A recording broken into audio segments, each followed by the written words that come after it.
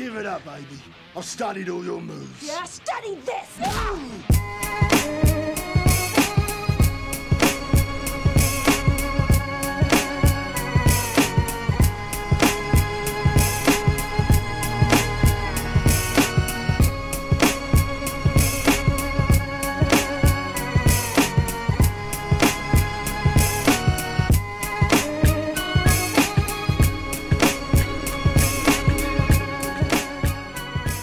What's good, everybody? Welcome to the Forbidden Technique podcast on the Fight Side Podcast Network with myself, your host, Silas Martin, and unfortunately, my usual co-host, Christian, wasn't able to make it today. Had some stuff going on, but a Fight Side OG, Feno, has graciously stepped in last minute.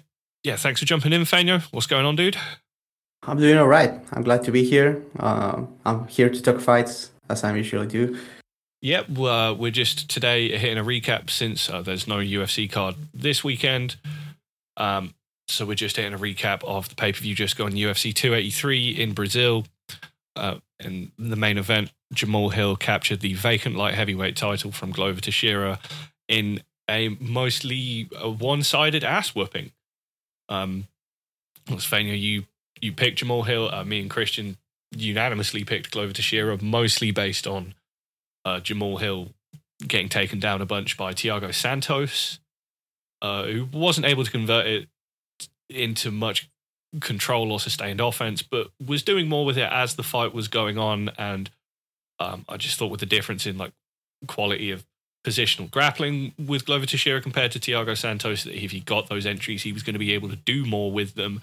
And he mostly wasn't at all. I think he secured a couple of takedowns, but Jamahall Hill was really sharp with digging underhooks and then just constantly punishing Glover with good body work from the start of the fight, and just kind of pieced him up from range. Didn't just constantly walk onto shots, really made Glover Teixeira come to him and just picked him off on the way in repeatedly in a way that we've seen has been an issue for Glover Teixeira in matchups in the past, but I wasn't necessarily sure if Jamahall Hill was poised to replicate. So I was pleasantly surprised by Jamahall Hill, because I thought if he won, it was just going to be, Glover Teixeira looking like the better fighter and then just getting clocked and dying out of nowhere, or just getting nuked in like 13 seconds like the Rumble fight again or something like that. And Jamahall Hill beat him much more comprehensively than Jerry Prochazka did. So yeah, fair enough. What did you think of this one, Feno? I was very impressed with the performance. I mean, I picked Hill, but I was expecting him to get a KO for Glover to look worse. Actually, I think he looked pretty much the same that he's been looking for the last few years. Yeah, more or less. Yeah, I think Hill just fought a very good disciplined fight. He was very urgent with the underhooks, as you said. The footwork was good when defending takedowns. He was making sure to circle out of position. He was punishing Glover in the clinch. He kind of got away from the clinch later in the fight. I think he thought it was risky, not sure. But he was doing good stuff. I think he surprised Glover early, going orthodox instead of southpaw. But he did good work, jabbing from both sides. The snap kicks to the body, I'm pretty sure they contributed to Glover getting tired. And then a little bit of body work, I think, and also like the head kicks were like a big factor, and that's I think it's safe to say that Hill is like a smart fighter inside the cage. He took advantage. He made adjustments. Even if he came like well prepared, he still had to make adjustments because Glover is so tough and he keeps pushing forwards. So it was setting aside who is like the best like heavyweight fighter in the world, I think it was a very like championship level performance by Hill for the standards of the division. Yeah, I agree. And yeah, I also agree that Glover mostly looked like himself and has always kind of relied on, being the comeback king who will let his opponent have all of the success that they think they need, and then it doesn't work, and then he just, through sheer persistence is able to drag them into his fight eventually, which has also somewhat been aided by the quality of wrestling in this division. There just really aren't that many wrestlers in the division now that guys like John Jones, Brian Bader, Corey Anderson, Phil Davis just aren't in the UFC anymore. It's kind of just ended up making Glover the bar for offensive wrestling at 205. Yeah, I mean it's pretty much Glover at the top, and like who else is there in the division? And we have Kutelava, that is like a good technical wrestler, but he's kind of on the small side. He gets tired. He doesn't accomplish things from top position. He's also a bad grappler. Yeah, pretty much. I mean, he got out grappled by Ryan Stan, Johnny Walker. Yeah. So both. I mean, Ryan Stan that made Anthony Smith look like Demian Maia on the floors. Yeah, and Magomed Ankalaev is also a very good technical wrestler, but has to get both of his legs amputated before he'll take down the most wrestleable guy in the division. So it kind of makes the functional second best wrestler in the division like Nikita Krylov.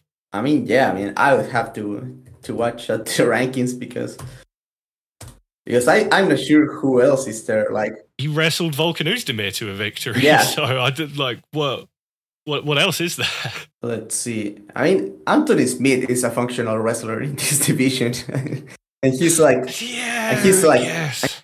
But yeah, I mean, Glover Teixeira, he also punched Jamahall Hill clean in the mouth multiple times. He did get good takedown entries, but Jamahall Hill, he's young and pretty athletic and has a fucking ridiculous chin. For all of the things that I could praise about this performance, still doesn't really have any defense to speak of other than just relying on his reactions and leaning back away from stuff. Leaning back away, stepping back. Yes, pretty much that. But he has a hilarious chin, and he will just stay in an exchange and just hit the other guy back. So, it's working for him for now. Yeah, I mean, it's working. And he patches up some of the bad defense, being clever on the offense, being kind of flexible. He can move forwards, he can move backwards. That's always good to see, especially when you're limited with the defensive options.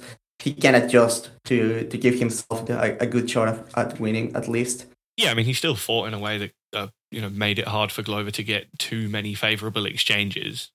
So even if your actual technical defense isn't in a vacuum, that was still, he still had tactical ways of preserving himself throughout the fight. Completely insane that Glover survived that 4th round because Jamahall Hill's ground and pound looked very good. He was awful to watch. Like, he was hitting. I mean, the left high kicks as well. Yeah, the high kicks. Yeah, he got rocked like 3 or 4 times, I think. Yeah, it was hard to see him get sent out for that 5th round. And one of his cornermen was trying to make a case for stopping it. But I think they probably knew that it was probably his last fight, if not definitely his last shot at a title. And Glover did retire afterwards, and all credit to the man for getting to where he did at this kind of stage of his career and going out fighting for the title and being like, no, if I'm not fighting the best, then I'm not going to hang around anymore, which you don't see a lot in the sport. He was still 43, but in no way outstayed his welcome. And even though the fight probably should have been stopped earlier, it's not like another fight we're going to talk about later, because at least Glover is, a big hitter when he lands and a finishing threat everywhere. He had a chance, and they gave him 5 more minutes. And they were both tired and damaged going into the 5th. I mean, Glover obviously a lot more so. It's not like Hill was unscathed going into the 5th round, so it's very different from the other fight that we're going to talk about later.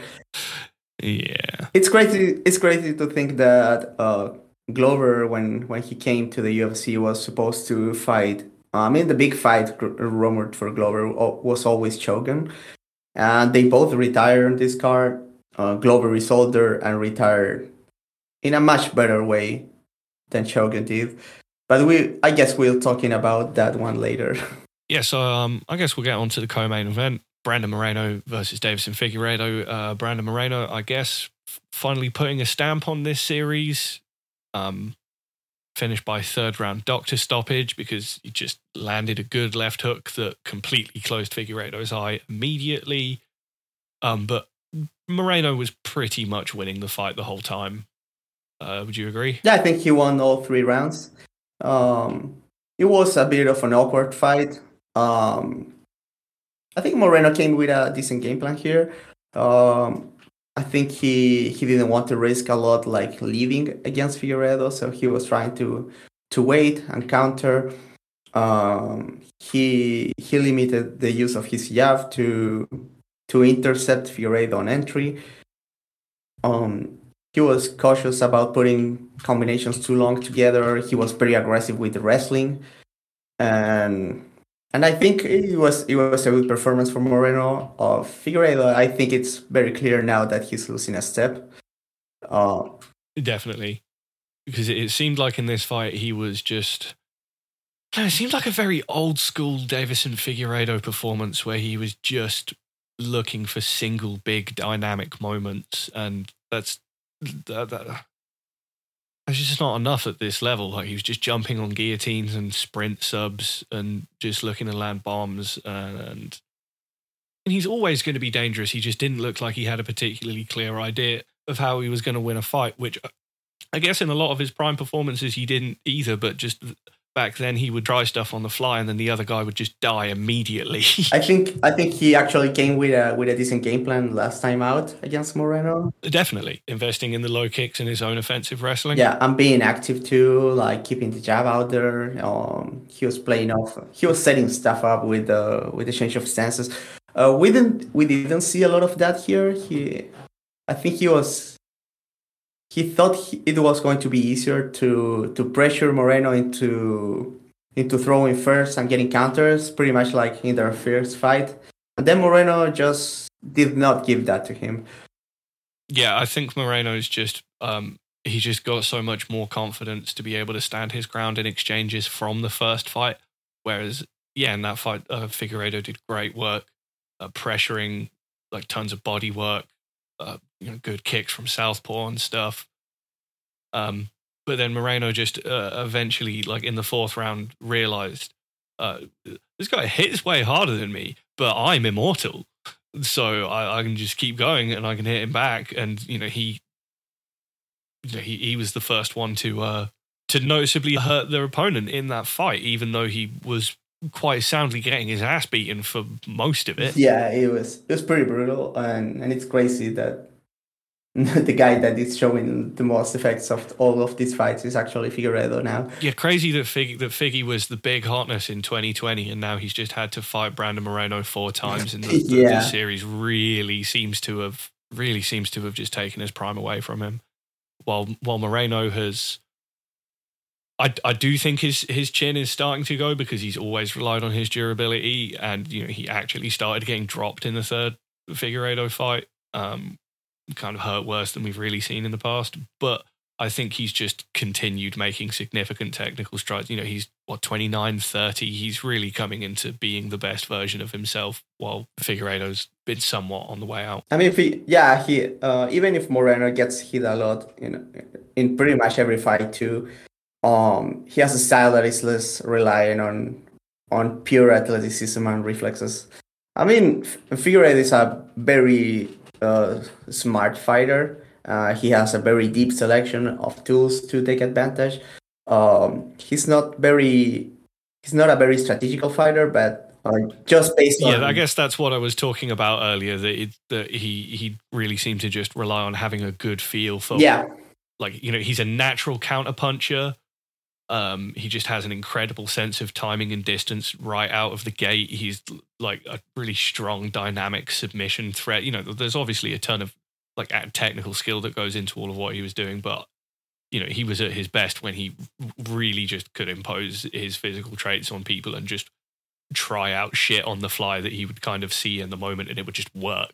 And also, like the cardio from Figueiredo has been holding up surprisingly well. We saw him getting tired earlier in his career. I think it was very surprising that he started like losing exchanges to Pantoja in their fight, despite he almost killing Pantoja like 30 times. It was, yeah, but that was like the one fight where Figueiredo got hit a fucking lot before the Moreno tetralogy or whatever. Yeah, and he did actually start getting rocked at the end because, well, I mean, he was just repeatedly eating right straights from one of the biggest punches in the division. Yeah. So yeah, I mean, Figeiuredo apparently moving up to bantamweight. I'm not sure he can get to the elite on that division. I mean, who do you want to see him fight at bantamweight? I mean, I would not put him immediately against a top guy. I guess he could fight like the winner of Garbrandt versus Arce if that happens. Other than that, like the UFC loves to make small guys fight huge guys, so Montel Jackson or something. Oh god. Well, they'll probably just make him fight like Song Yadong straight away or something like that. Oh, he would get killed by Song Yadong at this stage. Probably, yeah. Yeah, I don't know how I like bantamweight for Figgy at this point in his career, and I don't know how they're going to match him, but I'm still interested to see it moving forward. And then again, you have it seemed like he knew win or lose that he was going to be going up, and yeah, you have to wonder if that factored into the performance in any way. He just seemed less focused and plugged in to the matchup than Moreno did. Yeah, I mean, you never know. They've been fighting each other so much. You don't know what are the emotions coming on into the fight. I think Moreno, you can tell, felt that being overconfident on his last fight cost him, and he came very focused on this one. Dial back the taunting, the bravado, and just fought like very disciplined fight. There was like a stupid amount of taunting in the third fight. Yeah, and a ton of like he's doing like spinning back kicks to the calf and just silly shit. Yeah, he was feeling it because the crowd was crazy for that fight. So. I think like he got all of that confidence from the first fight and then applied it, but still kept very disciplined and fought a perfect performance in the second fight. And then in the third fight, he was just like, man, I fucking dropped this guy with a jab. I'm going to go out there and fucking smoke this guy. And then Figeiuredo actually had a very good performance of his own. And Moreno had to kind of watch his shit a little bit after that. After losing that fight, was like, okay, I got to fight good this time. Yeah. And he just did. I think we could have gotten a better fight if it was like the Figeiuredo from the third fight against the Brandon Moreno from the fourth fight. Yeah. That would have been better. Instead, we had like 4 very different, all very awkward fights. Yeah, it's a really strange series, and the kinds that we really never get in MMA. But they've all pretty much been in their own way. Yeah, I mean, really, really good fights. Yeah, they were all good fights. I mean, it got a little bit tiresome, I guess, especially talking about so much, all of them. But when it came to fight night, I was very excited for all 4 of them. So I gotta admit that. I did think it was funny how, pretty much in any other scenario, if a belt changed hands in this way, the UFC would be like, oh, well, I'm going to have to run that back. But at this point, they would like the commentary was just like, well, that settles that. We're done. Moreno won. He's better. Let's move on. And yeah, it's very clear the UFC wants Moreno as a champion, company man. He hits a new market. The UFC doesn't really give a shit about the Brazilian market anymore. Like, they know they have that one.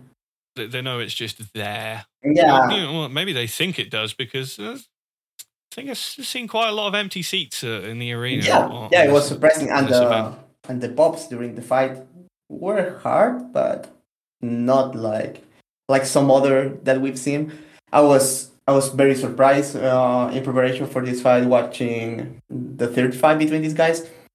And the crowd for Moreno was insane. One of the loudest crowds I've heard in recent times. And where was that event? Was it in California? Yeah, I think it was California. So a lot of big Mexican contingent. Yeah, and the crowd here was pretty loud, but I was expecting a bit more with the UFC returning after so many years.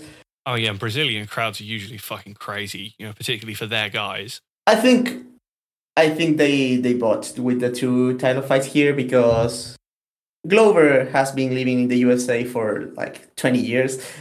He's not incredibly popular in Brazil, and Figeiuredo is not very popular period. So And then we had a really depressing retirement of a legendary Brazilian fighter to kick off the pay-per-view. So yeah, I think non-ironically they should have put like Amanda Nunes here if they wanted like the crowd to react and to draw more people. Like she's very popular in Brazil, and that's like that's like the last big star that Brazil has going on right now. Really, now Pereira could become that, but he's not there yet. But still, Pereira being like the hot new thing, I think he could maybe like put a lot of butts in seats. But it's still not looking great for UFC in Brazil, actually. But we still got some good Brazilian squash matches on this card. Moving on to Gilbert Burns versus Neil Magny.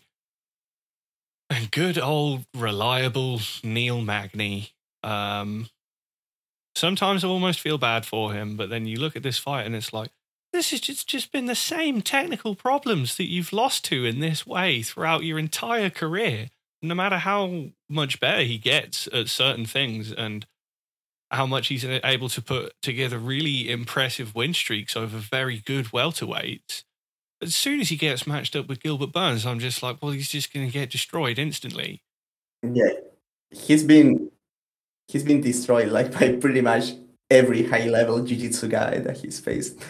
Yeah, well, and like it was funny how the UFC commentary was saying, oh, nobody just walks through Neil Magny. And it's like, well, generally when people beat Neil Magny, it's just a miserable fight for Neil Magny where everything unravels immediately and nothing works for him and he just gets wiped out. This was just the RDA fight, Lorenz Larkin. The most competitive losses that Magny has are the Ponzinibbio and the Chiesa ones, and he still got washed in both of those. So yeah, well, the Chiesa one not as bad, but Ponzinibbio, it just took him slightly longer to kick Neil Magny's leg off of his body and then knock him the fuck out. Yeah, but I think there's Chiesa Magny, one of those guys that have like lapses on his grappling, because you can tell when you can see him grappling lesser people, and he's pretty decent. He's great from top position. Yeah.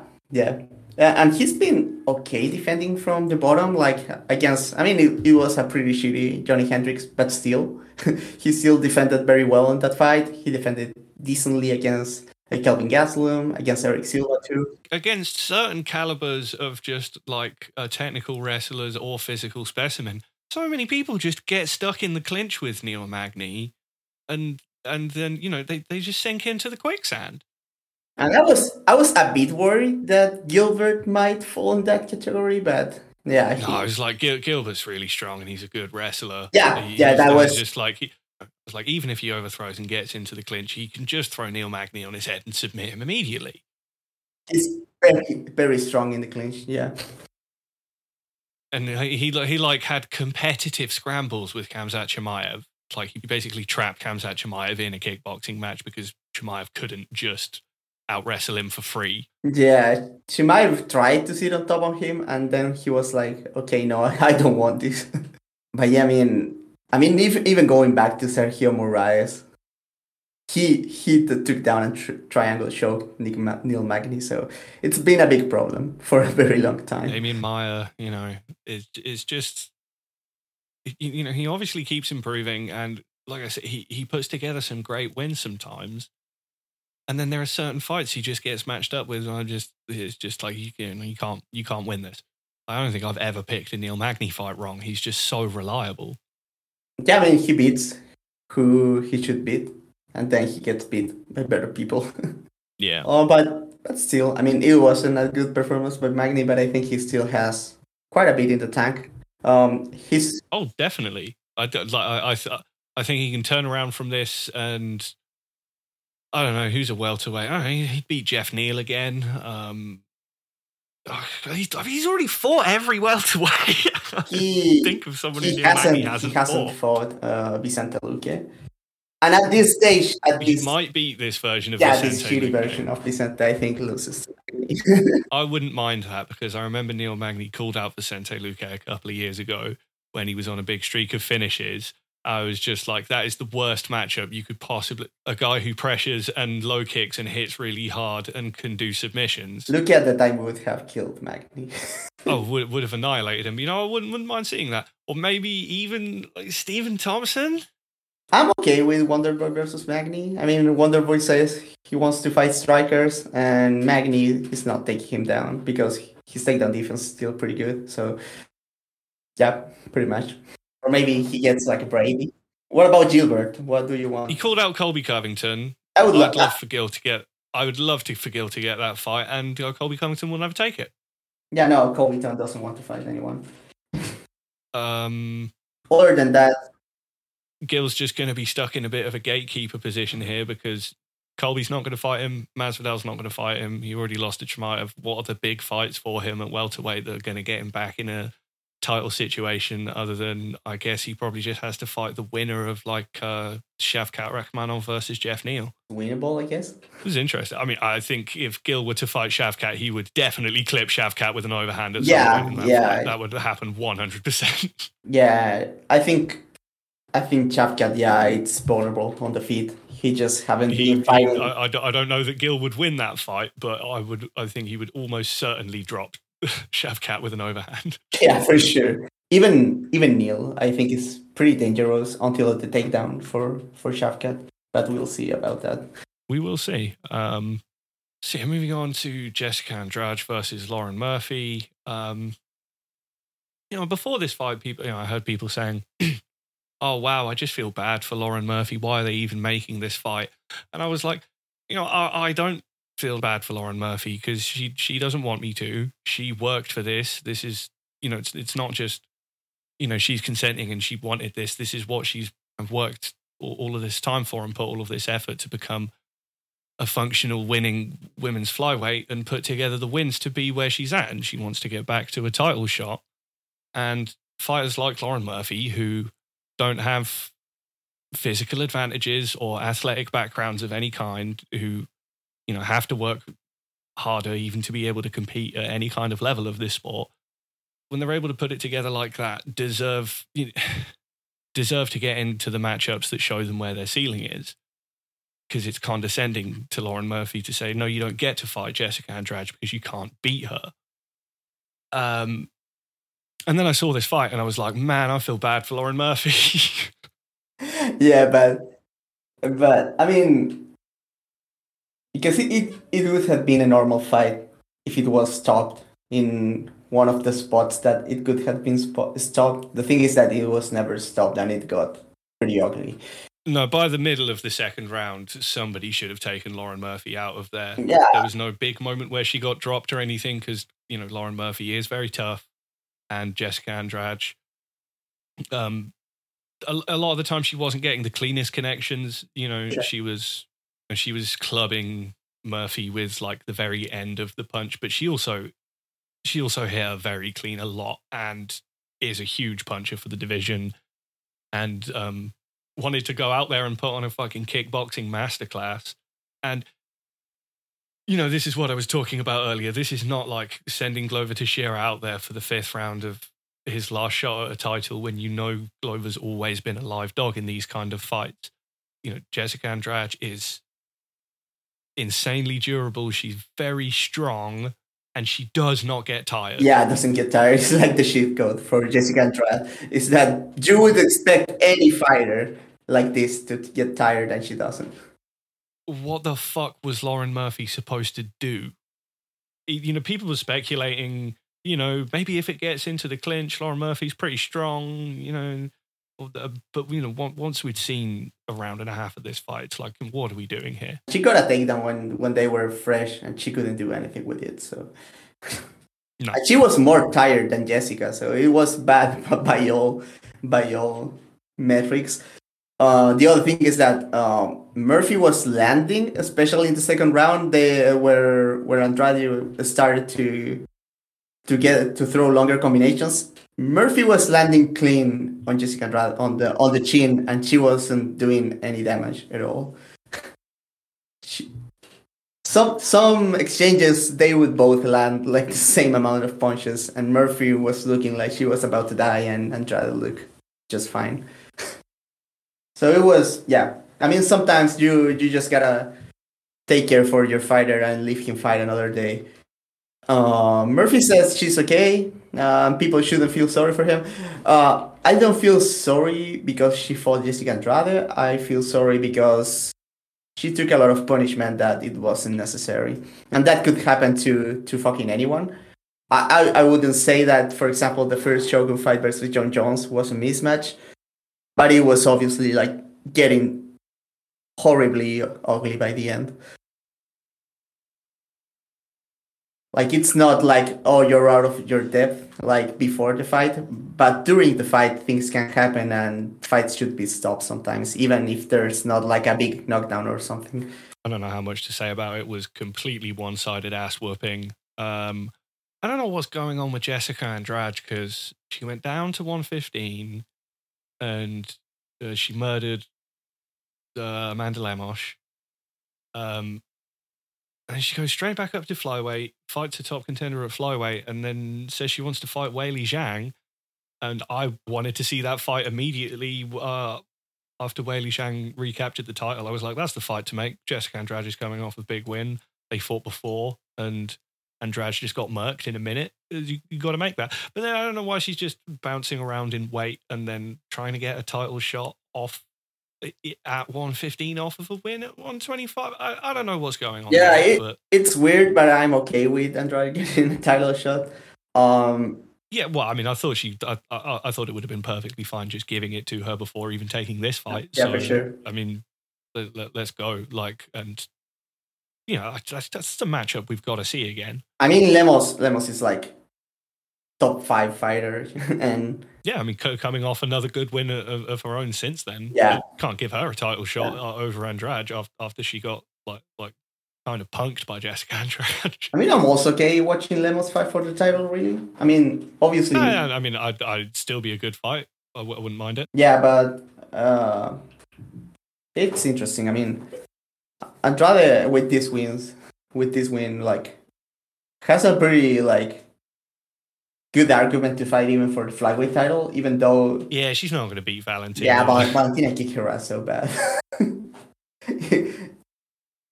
Like, people like to say that Valentina is like the most boring fighter in the roster, and then she fights like the most exciting fighter in women's MMA, and Valentina decides to be exciting herself. I mean, she destroyed her. It was a very cool performance, to be honest. I think Andrade should like give it at least 2-3 more fights and then hope that Val has aged out enough for Jessica to just be able to win a kickboxing match. Yeah, pretty much. She rolled up to Valentina and she was like, I'm fucking strong. And Valentina was like, I'm also pretty strong and I can actually wrestle. He was like, oh, shit. It was very impressive, actually. So what's next for Lauren Murphy? Because she's obviously retiring. I don't know. Obviously needs some time off. Depending on how the timelines match up, I'd quite like to see her against Jennifer Maia. Oh, yeah. That's good. Grassel's getting the title shot, right? Is she? I'm not sure. Yeah. She's supposed to fight Grasso at 285 on March. Okay, cool. Also, wouldn't mind Murphy versus Viviane Araújo. Again, depending on I think Araújo is booked, but I'm not sure, and it depends how timelines match up. Because Murphy obviously needs some time off. Yeah, that would be good because it would be loser versus loser. Maybe they feed her to Fiora or Tyler Santos. And Tyler Santos, I guess, needs a win now to get her rematch. Tyler Santos is booked against Erin Blanchfield. Oh, that's very interesting, actually. Very good fight, yeah. Yeah. I think if the UFC wants to make her dirty, they throw her at Fiora. If not, I think the Maia fight sounds fair. There's still options for her, depending on what she wants to do moving forward. Has Murphy fought Shukagian? No, right? I don't think so. Any of those would work. Okay, so Johnny Walker fought Paul Craig in a very silly, very light heavyweight fight where, I mean, I picked Paul Craig because I was like, well, Johnny Walker grapples now. He's going to grapple with Paul Craig and he's going to get triangled. And Paul Craig was like, I'm a technical kickboxer now. And was like trying to feint and jab his way into range. And then caught a kick and just got punched by Johnny Walker on one leg, and he died, and then got finished with just the silliest like backhands while clinging onto a leg. It was just what a fucking meme fight, dude. I mean, it was meme guy versus meme guy, so it was just right to end this way. But it was very silly. Like, It was very silly. Craig has a very good chin. He got clipped very hard, obviously, but you don't cling into a leg when you're not a wrestler. Like, that's such a bad idea. And he just stayed there. And we know, like, Johnny Walker, like, hits you very hard when you try to cling onto him. That's like... Yes, we saw that against Ryan Spann. Yeah, that's like the best thing he does. So it was... Yeah, he just has such a weird frame. He generates power from such weird positions. It's not even small spaces. It's that people give him like large spaces in those like close quarters. Because he was swinging from like Mars, and Paul Craig allowed him to do so. I mean, so who does Johnny Walker fight now? I don't know. I mean, he already lost to Krylov. I don't want to see rematches in that weight class. Oezdemir? Yeah, I mean, Oezdemir is the fighter that should beat him, but is pretty short, so can lose to a meme at any moment. That works. Always been kind of weird and inconsistent. Blachowicz, I guess.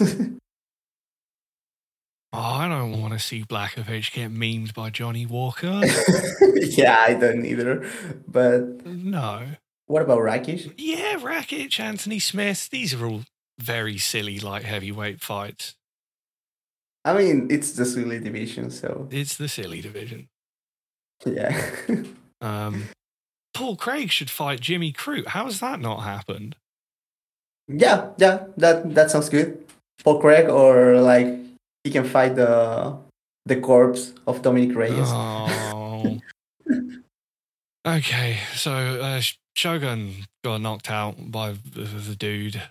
It was really sad, particularly because, you know, there was nothing about this fight that suggested that there's going to be a particularly bright future in the UFC for Igor Teixeira. This is quite possibly going to be the highlight of Teixeira's career. It was just sending, and it's the fact that, you know, this was one of those fights where Shogun actually just looked like the better fighter and just was just so shot that he just couldn't sustain it. Like he was tagging Teixeira early, was low kicking him up, and just couldn't see a right hand and just died. It was just miserable.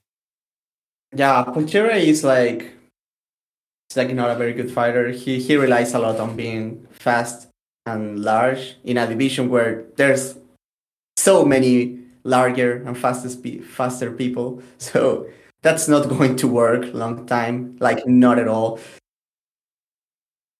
Like, but he had the attributes to take advantage of a very short fighter in here because he was longer and he was quicker. And he's not going to be longer and quicker than most of actually good like heavyweights. So no, I don't even. It was very sad to see what the point of this fight was, other than that it was just like maybe this guy could actually lose to Shogun.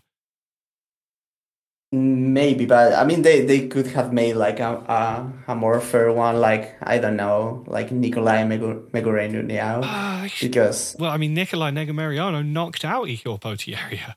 They should have kept Sam Alvey around for one more fight. Yeah. I mean, I'd rather see Teixeira knocking out Shogun than Sam Alvey, though. Sam Alvey really might have lost, though. Yeah, I mean, Sam Alvey is getting also super shot. So I mean, Shogun's won more fights recently than Sam Alvey has. Okay, that's fair. And he had a close fight with OSP, and that's better than anything that Sam Alvey has done lately. He beat Nogueira, who knocked Sam Alvey out. Oh, that knockout was so good. It was so good. Well, I mean, anything to say about Shogun? I mean, I never. I don't know how long you've been watching MMA. I was never around for anywhere near the Shogun glory years because, people thought this guy was done when he lost to Chael Sonnen 10 years ago. Yeah, I was a fan when Shogun won the title. So yeah, Shogun, I was always a very huge fan. Been trying to disconnect from him on the later years because it's been too sad. So I tried to be not so invested, but this still sucked very much. I mean, Shogun was very good and a very tragic career, all things considered. Like he was one of the most athletic guys we've ever seen in like heavyweight division, despite him being like a middleweight. And still one of the greatest fighters in the history of the division on resume. Still, yeah, for sure. And then he got like bad knees like at 27, and it has been like up and downs from there, like very inconsistent. Yeah, I also wondered just like about.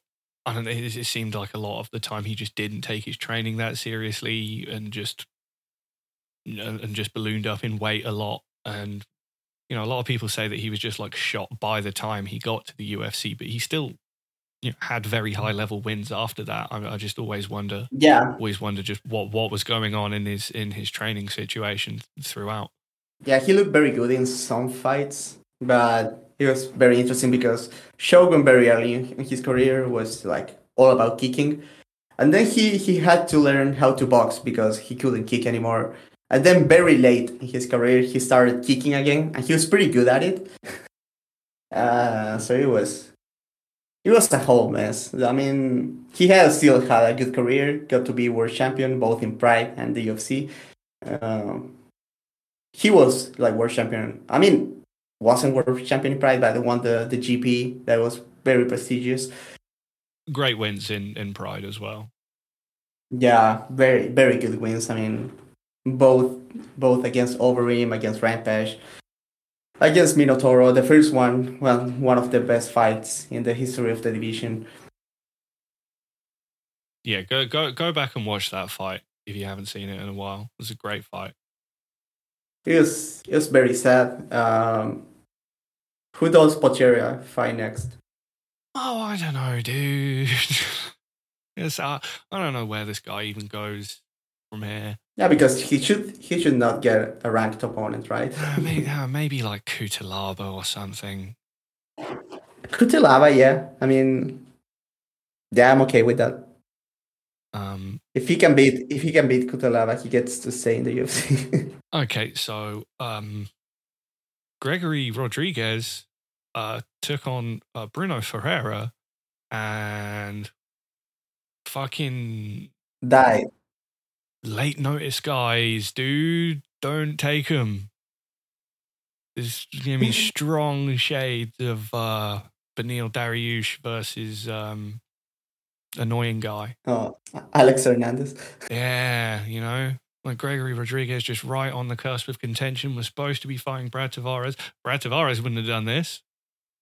Bruno Ferreira knocked the absolute piss shit out of Gregory Rodriguez. And, this was something that, even though Gregory Rodriguez has been genuinely looking like a fantastic boxer recently, he has also just been melted in a round by not very good fighters before. And Bruno Ferreira is a fucking tank. He's very dangerous. He's not that experienced, but he hits hard as fuck and he starts really fast. I mean, if you have been knocked out by a bad fighter because you didn't know much about him, why would you take a short notice fight against a guy with huge power? It was a very bad decision. And Ferreira is a huge hitter. I didn't know he was a jiu-jitsu black belt as well, so that was interesting. Yeah, and it's just interesting for what this kind of win is going to do for both guys' respective career trajectories, because like I say, Gregory Rodriguez was, right on the cusp of being a ranked fighter, and Bruno Ferreira is dangerous, but he's pretty raw, and this is a pretty big win to come into the UFC with. So it feels like, this is just going to really unfortunately hold Gregory Rodriguez back when he was ready to make a run and just immediately vault Bruno Ferreira into matchups that he's not going to be ready for. Yeah, it's very weird because Rodriguez has a more credible resume than Duplessis, and now he's like super far away from him in rankings terms. Um, and I hope Figueira doesn't like get to fight someone ranked or anything like that, because it would be pretty bad for his career. I mean, the division is very shallow, so who knows? I mean, you want to see him fight like Gerald Meerschaert?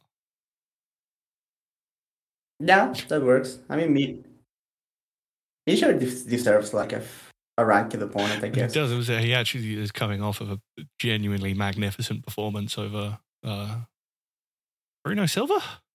Bruno Silva, yeah. You know what Pereira's left hand couldn't do. Gerald Meerschaert got the job done. So I would say maybe like do Rodriguez versus Tavares anyway. Yeah, just do it anyway. Or maybe they'll just give Ferreira Tavares now. Maybe, and that would be very bad for him, I think. Yeah, it's rough. Maybe Tavares needs to keep active. So who would you give Rodriguez if Tavares is not available? Puna, maybe. They're both coming off losses, so yeah, I like that one. That works, I guess. It would be violent, at least. Definitely be violent. And Bruno, I don't know. Like maybe Bruno Silva. I don't know how you match someone like this in the UFC when, Alex Hernandez straight away got the Donald Cerrone fight off of that shit. And it was very bad for him. Yeah, so let's not do that with Bruno Ferreira. But I think the Dariush win for Hernandez like ruined his career, because he was a fighter with a lot of potential and never got to develop because he was fighting better fighters than him the whole time. Yeah, and he was always the kind of fighter who was gifted and dangerous enough to just ice a very good fighter in a short notice matchup. But you shouldn't take too much away from that kind of thing. Thiago Moises also took a short notice guy and beat him really easily. This one worked out way better for him because he was supposed to be fighting Guram Kutateladze, and I don't think that fight would have gone well for him. Yeah. I don't know. That was such a good fight, though.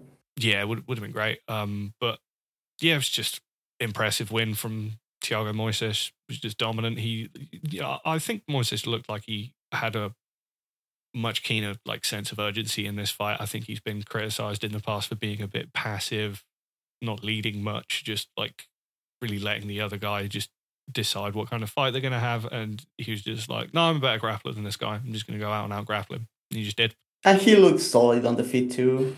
I mean, he was at least aggressive enough to keep Costa on his toes. But yeah, it was a very good performance by Moises. I guess book him against Kutateladze again. Yeah, just rebook the Guram fight. I hope they keep Costa. Oh yeah, he's definitely a good fighter. Yeah, he's decent. I mean, he was fighting out of his depth.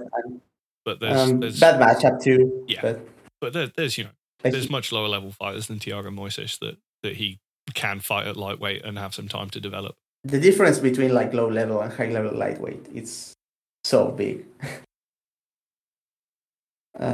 So yeah, I mean, I don't know. Costa against.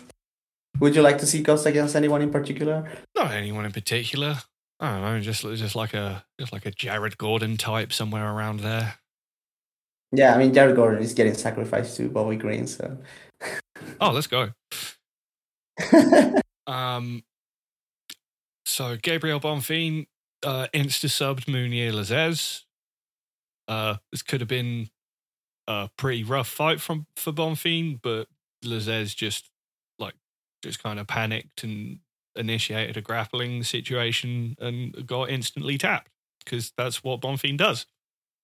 Yeah, Lazzez looks very good if you give him space, but if you give him a ranged kickboxing match, he's fantastic. Yeah, but Bonfim did not give him any of that at all. Just go straight to business. Just kind of just caught him cold. It just barreled into him and immediately jumped on a guillotine when Lazzez shot in. Don't know what you take away from that. Yeah, it's rough. I mean, I wanted to learn more about Bonfim in this fight and didn't get to learn much. He's definitely an interesting fighter. Yeah, for sure. I guess you could make a Dalby fight. Yeah, or like Angeloso or something. Yeah, if Lusa is still in the UFC, that works too. Good win. Not going to be jumping straight into like contender matches, but Yeah, shouldn't. But solid addition to UFC welterweight division. He has more time than his brother that we'll be talking about later. So is yeah, Gabriel the younger one? Yeah, Gabriel is the younger one. Okay. So Jailton Almeida did the prison love story on Shamil Abdurakhimov. This is funny, you know, I barely broke this fight down last week. I was just like, yeah, Almeida's just going to win. I had the realization afterwards. I was like, wait a second. Almeida's one of these like new school MMA wrestlers that likes to kick people to stand them up to shoot on them. He doesn't want to lead with kicks against Shamil. And of course, he comes out, immediately throws the big old kick, and Shamil parries it and blasts him in the mouth with a right straight. yeah, I mean, it looked like a fight that Shamil would have won if he wasn't super old, to be honest. Maybe, maybe not win, but he got taken down and destroyed by Timothy Johnson back in the day. Okay, that's fair. Timothy Johnson. Timothy Johnson way Johnson's over. A good heavyweight, but Shamil's just always had. He's just always had problem with people who can put him on his back. Yeah, that's fair. And Almeida. Big difference though is that Timothy Johnson is like 280 pounds. True. Instead of Jailton Almeida is quite small for heavyweight. He's got a long frame, but he's nowhere near as wide as Shamil, who's a legit 265-pound man. But Almeida, he's a very good wrestler and grappler of a quality that you don't see in these divisions. And he's obviously very physically strong still, and just has the confidence to go out there and manhandle someone who has a dramatic weight advantage over him. Like, there was some concerns in this fight that most people just thought he was going to completely walk through Shamil and just destroy him in a round, and Shamil actually did make scrambles competitive and made Almeida work for it and looked like he was making him tired at one point. But that's purely the size advantage. Like Almeida's a fantastic grappler. Almeida is very good, and I've seen him in like competitive grappling fights, 205, and the gas tank is pretty decent actually. It would be interesting to see him against a grappler that is bigger than him, though, if the cardio holds up there. Sadly, they booked Romanov already, so I would love we're to not see going that. to see that one. Yeah, that would be very interesting. But maybe the UFC wants to protect Jailton. Well, but even so, I feel like he's going to be able to do this to the vast majority of UFC heavyweights, but he's going to have to fight like Curtis Blades eventually if he's on the contender track. And that does make me slightly concerned for his commitment to heavyweight. Yeah, for sure. I think very concerning fights for him at heavyweight are obviously Blades and also Aspinall. I would think would be very dangerous for him. And then you have some that are like Sergey Spivak would be interesting. Yeah, Spivak's not very athletic, but has shown to be very, very strong. And he's a good grappler, and he's very large. Good grappler, yeah. Derek Lewis, if he can still do the just getting up trick. Well, I mean, we got to see what happens with Spivak Lewis. Yeah, I guess Jelto fighting either the winner or the loser. Yeah, of that it one depends how quickly the UFC just want to run him up the division. But he's tremendous fun. Yeah, I mean, it's very exciting to see. Like he's very raw, but has all the physical tools to take advantage of a well put together game. Definitely, and a game that just people do not have answers for in the divisions that he's fighting at. Exactly. Shamil is getting cut, I guess. It's 4 in a row. Lame.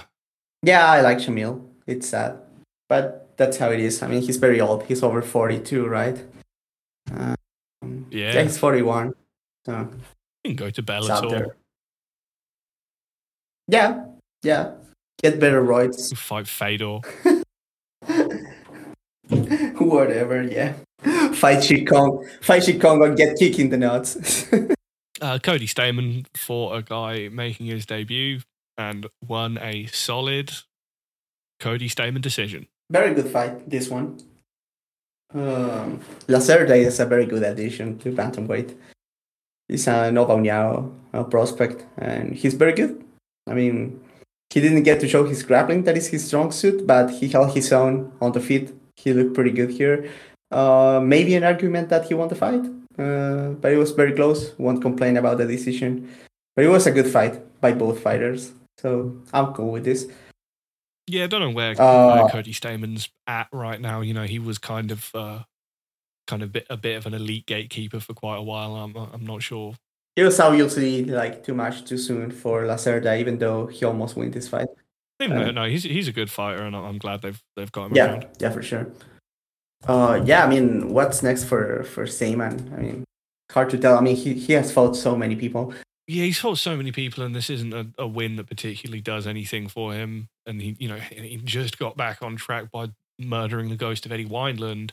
But then it's also not that long ago that he went to a split with Merab Dvalishvili. Yeah, I think it was unanimous, but I think I wasn't. But I thought it was a very competitive fight, though. I thought it was very, very close. Like I haven't rewatched it, but I rewatched it recently, and I thought maybe Stamann won. I mean, it was very close. At least a case for I think. Yeah, I think Merab wins that fight mostly based on body language, not on damage. Like he's just doing the Merab thing of bullshitting the judges. Yeah, he's like a new age Clay Guida. Yeah, pretty much. So yeah, I mean Lacerda do not have a name in mind, but no, there's kind of a bunch of guys just floating around. Bantamweight who are probably never going to be ranked, but are cool fighters that you fight on the way to getting ranked, John Castaneda, Mario Batista, any of these guys. Yeah, those guys. Yeah. The thing with bantamweight is that the low level guys are very good. Yeah, even those two guys that I just mentioned are very dangerous, and they're the kind of guys that you're going to fight as after losing your UFC debut. It's a fucking shark tank of a division. Yeah, it's insane. It doesn't have the super low tier that lightweight does. For example, in lightweight you get fighters to fit to Paddy Pimblett, and there's not that many easy fights at bantamweight for anyone. No, I say, even the on paper easier fights are still very dangerous guys. Yeah, they're all very good. That's why it's the best division, But yeah, I mean, looking forward for the next fight for both. Really wondering what they do with Stamann now. I think they did him a solid here, so maybe he fights up. Because obviously it's just a prospect, but who wanted to take this fight? I'm not sure a lot of fighters were lining up for this one, so yeah. Doubt it's going to be a ranked opponent, but maybe something getting close to that. Ishmael Bonfim, the Bonfim brother, killed the fucking shit out of Terence McKinney. Maybe the best performance of the night. Very good performance. Terence McKinney kind of seemed to, I don't know, I feel like he shot himself in the foot a little bit by trying to have an actually sustainable fight instead of just doing ridiculous shit for 3 minutes and trying to kill the guy instantly. Because him having a more considered technical approach to the fight still just meant, it just meant being further away from the guy and just winging one really huge shot at a time. Was mostly just winging left high kicks, just raw. And Bonfim is just he's very good. He's very experienced. He's only his last loss was to Renato Moicano, and he knows what he's doing everywhere. And McKinney he doesn't have any depth in any area. He just has a bunch of single really dynamic offensive things that he can do, and he those things work for him when he just spams them in an explosion of ridiculous athleticism and then murders himself doing. Whereas in this fight, he didn't even give himself the chance to pull that kind of thing off. and just let himself get figured out by a way craftier and technically better fighter who knocked him the fuck out with the flying knee in the second round. Pretty much. I think you hit the nail there because McKinney, obviously very dynamic. I think he has very good timing and eye for openings, but he doesn't have like any like craft or depth to his striking. So he really needs to overwhelm his opponents to find those moments. He's not manufacturing anything. So I think the chaos was a better approach for him. Yeah, he's like a way worse AJ McKee, and like once he doesn't get a first round finish and you really make him show you something, it's like, what does this guy do? Yeah, just like AJ McKee's second fight was Pitbull, except he got fucking killed. Except he's a lot worse. Yeah, exactly. Than McKinney. I mean, McKinney is very dangerous, obviously, but yeah, I mean, it's the UFC is not the place to try to become like a smarter fighter. You already got here like too soon. I mean, not even too soon. McKinney has quite few fights already. I think this is just the fighter that he's always going to be, and yeah, if he lost this exact way to Sean Woodson back on the Contender Series. Yeah, at least against Woodson, he tried to be like more aggressive. Like this was but that was still just a fight where he got Woodson's back, he was working for the choke, he couldn't finish it, and he got figured out and he got knocked out with a flying knee in the second round. And it just if he and he didn't learn from that, he just went back to the regionals, got a few more first round knockouts over people he's way more athletic than, and that got him into the UFC. And he comes in and fucking destroys Matt Frivola, who. That's a thing that can happen to Matt Frivola, but if it didn't, then Matt Frivola was going to give him a rough fucking night. Yeah, for sure. And, he's dangerous enough that he came this close to pulling it off against Drew Dober, but Drew Dober's crazy tough and very experienced, and if you capitulate against him, he's going to finish you. It seems like he's maybe finally learnt this, but just way too late. And yeah, he's not in the place to make technical growth, and he's probably just past the point in his career where it's gonna have any noticeable effect. How old is Terence? I don't think he's that old. It's just like you said, he's had quite a few fights, and he's had this kind of thing happen before, and not made the kind of developments that you would want to see to think that he's gonna be able to do anything more than that as a fighter. Yeah, for sure. I think obviously we understand why he fought in this way, but you gotta add like something to make up for the fact that you're not overwhelming people anymore. And he did not do that. He get a jab, dude. Do some feints. Yeah, and he's still dangerous. Like he still throws very hard. He's quick. The timing is still good, but that can only take you so far. I mean, Bonfim here was like showed that he was also a very, very good athlete. So yeah, and the perfect Bonfim coming into the UFC, I think the perfect time. Yeah, he's basically in his physical prime. He's a complete fighter. He's more or less the best version of himself that he's going to be, and I don't think you need to give him fights for him to be able to develop in the UFC. You can just match him up. Yeah, just match him up. So who would you like to see Bonfim fight? Bonfim, I don't know, man. Obviously not ranked yet, but I guess he could get something close. I would not be against a rematch against Moicano, to be honest. Man, he would beat the fuck out of Paddy Pimblett. Oh yeah, that's a step down, really. He'd destroy Paddy. McKinney would also kill Paddy Pimblett. Bonfim is way too good for Paddy Pimblett, but I mean, who else is there? Man, I'm blanking on names here. Well, that's fine. We don't have to do this for all of them. But I want to see him soon. He's a very good fighter, one of the most exciting prospects in the UFC right now. Yeah, definitely. Nicholas Dalby had a good fight with Wally Alves. It was kind of, I don't think it was the fight that many people expected them to have. in that Dalby won the first round, and then Wally Alves won the third round. Yeah, and it came to the second one. I think I gave it to Alves, but Dalby obviously had like better optics. Yeah, I didn't mind it. It was a very close fight where, like I said, I think they had one reasonably clear round each, and then the second round kind of comes to it comes down to, you know, good consistent volume versus a few clean high quality right hands. I don't mind that much either way that you want to score this fight. I'm just like, Nicholas Dalby earned it. Yeah. Always got to respect Nicholas Dalby for, you know, for being a fighter in shape that can fight for 50 minutes. Yeah, and you know, a fighter who just has to try way harder than Wally Alves because he's not athletic and he's getting up there in age. He's had problems with substance abuse in the past. You know, got cut from the UFC and had to make his way back in Cage Warriors.